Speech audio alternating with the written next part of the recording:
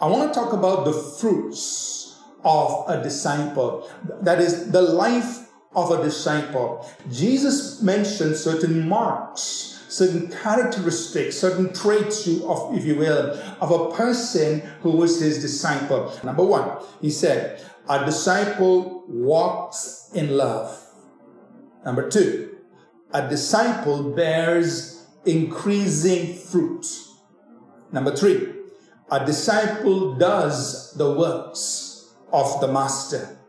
Number four, a disciple makes more disciples. And number five, a disciple lives and dies for the master. Number one, the first character trait or expression, outcome of fruit in the life of a disciple is this: a disciple walks in love. And then Jesus said, through this, everyone will know you are my disciples. I mean, this is the mark. This is the trait. This is the identification of somebody who's my disciple. The second character trait or fruits or outcome of being a disciple of Jesus, we find in the 15th chapter of the Gospel of John. Jesus talks about the relationship that he has with his disciples. He says, I am the vine, you are the branches. So he's using this analogy, this picture of a vine with its branches, and the branches on the vine bearing fruit. And he says, if you abide in me and I abide in you, you will bear fruit. What is the fruit that Jesus was talking about that you and I should be aware of? Number one, the fruit is Christ's character expressed.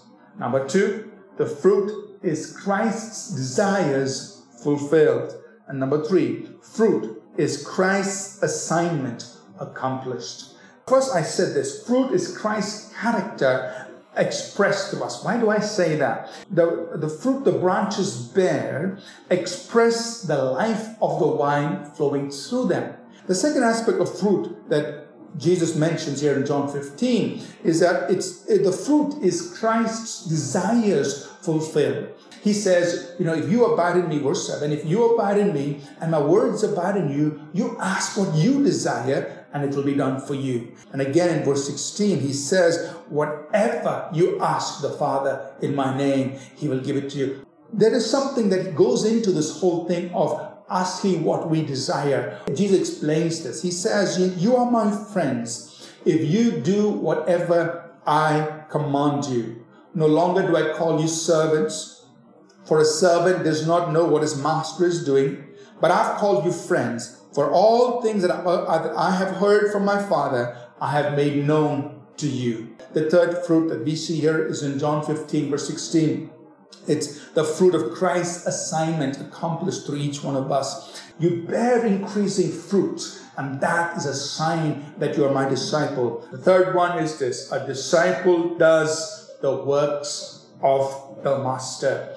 Jesus called them to be with him, and then he said, I'm going to send you out. You're going to do the same works that I am doing. Number four, the fourth trait of a disciple is this: a disciple makes more disciples. And this is the commission Jesus gave in Matthew 28, verses 19 to 20. He said, go and make disciples of all the nations. So as his disciples, we are out there to make more disciples. And number five, the last one, is this: a disciple lives and dies for the master.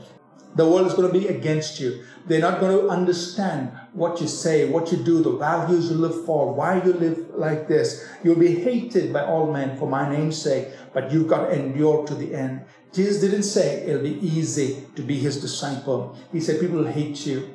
And even to the point where some of us may have to be martyred. We have to give up our lives. But a disciple is somebody who lives and dies for the master. I want you to pay attention to this. Not all of us will die as martyrs, but all of us can lay down our lives for the cause of Christ. I like what Revelation 12 and verse 11 says, talking about these believers during the tribulation. It says, they overcame the adversary, Satan, by the blood of the Lamb and by the word of their testimony, and they loved not their lives. They did not love their lives to the death. That means to the point of death. They were willing to lay it down for their testimony in Jesus Christ.